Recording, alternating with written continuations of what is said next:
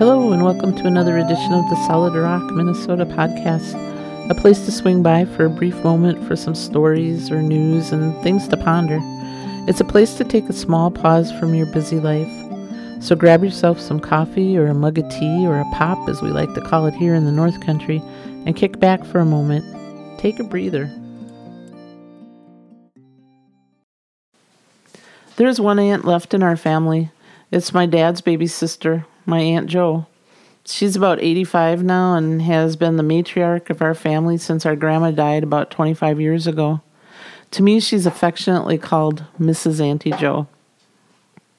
When I was about 11 years old, my mom got cancer and was in the hospital and then got out, and eventually she was undergoing radiation therapy and just stuff an 11-year-old kid just knew nothing about.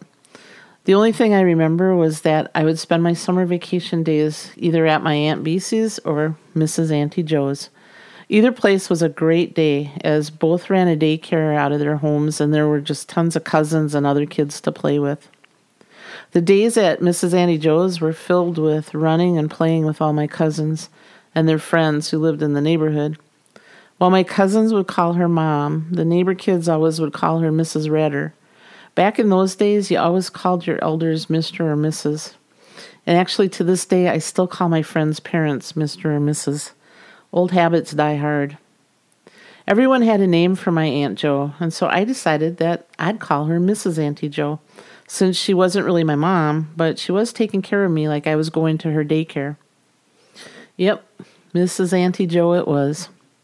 Well, that name has stuck with her, and to this day, 55 years later, she's still my Mrs. Auntie Jo. And she still answers to it. She signs all her cards she makes out to me, "Love Mrs. Auntie Jo." Those were some of the best times ever as a kid. She would take us to the park for picnics and have homemade cookies and treats for snacks, much of what I was missing at the time with my mom being sick and my dad working and taking her to radiation every day. Mrs. Auntie Jo kept my life normal through what could have been a pretty rough and scary time for an 11-year-old kid. When my mom got better, I didn't see Mrs. Auntie Jo daily, but there still was all the family functions and get-togethers. Life and time had marched on.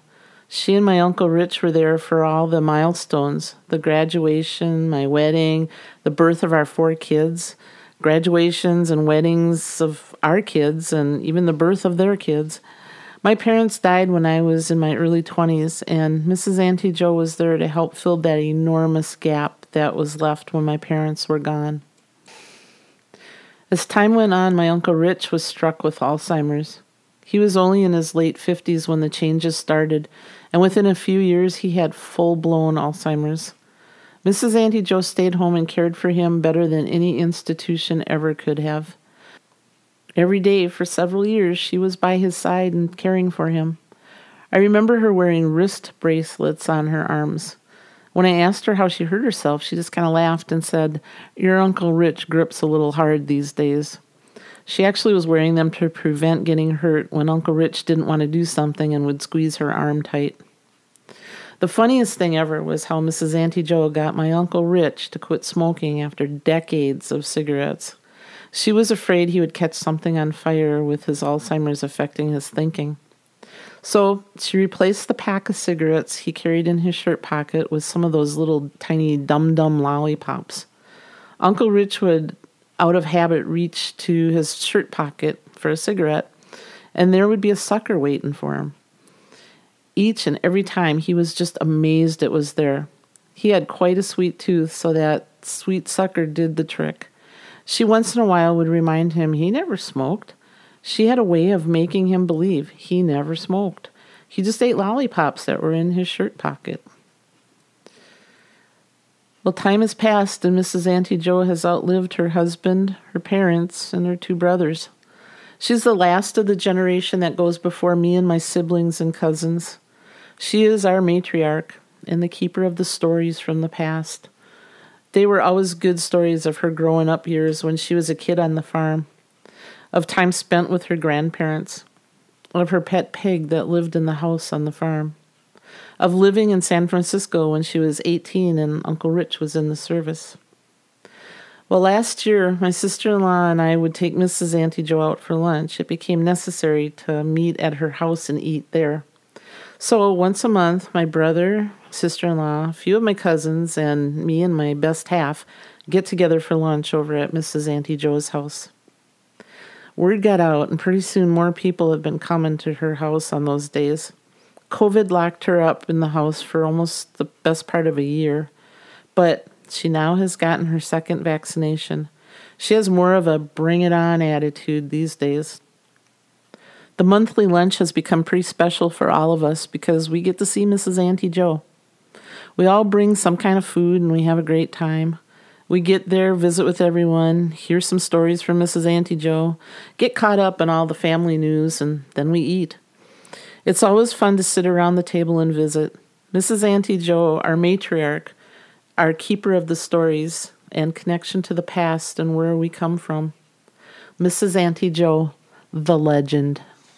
You've been listening to the podcast of Solid Rock, Minnesota. We're honored and happy you've taken the time from your busy day to give us a listen. If you've enjoyed spending a few minutes with us, please tell your family and friends to stop by and check us out. Feel free to leave a comment here and subscribe to the Solid Rock, Minnesota podcast. You can also stop by and visit our website at www.solidrockminnesota.com. And don't forget about our Minnesota postcard campaign. When we receive your message and address, we'll send you an official, authentic Minnesota postcard, personally addressed to you from Solid Rock, Minnesota. It's just a chance for us to connect on a personal level with each one of you that's been listening to our podcast this year. There's absolutely no strings attached. We'll not send any solicitation or request for donations, or we won't even keep your address if you don't want to stay in touch with us. You decide what you want to do. We will just send you a Minnesota postcard with a USA stamp and delete your address. We are trying to hear from our listeners around the world. Just message us here or on the Solid Rock, Minnesota website at www.solidrockminnesota.com. Until next time, may you be surrounded with life, laughter, family, and friends, people that truly know you. Many blessings, everyone.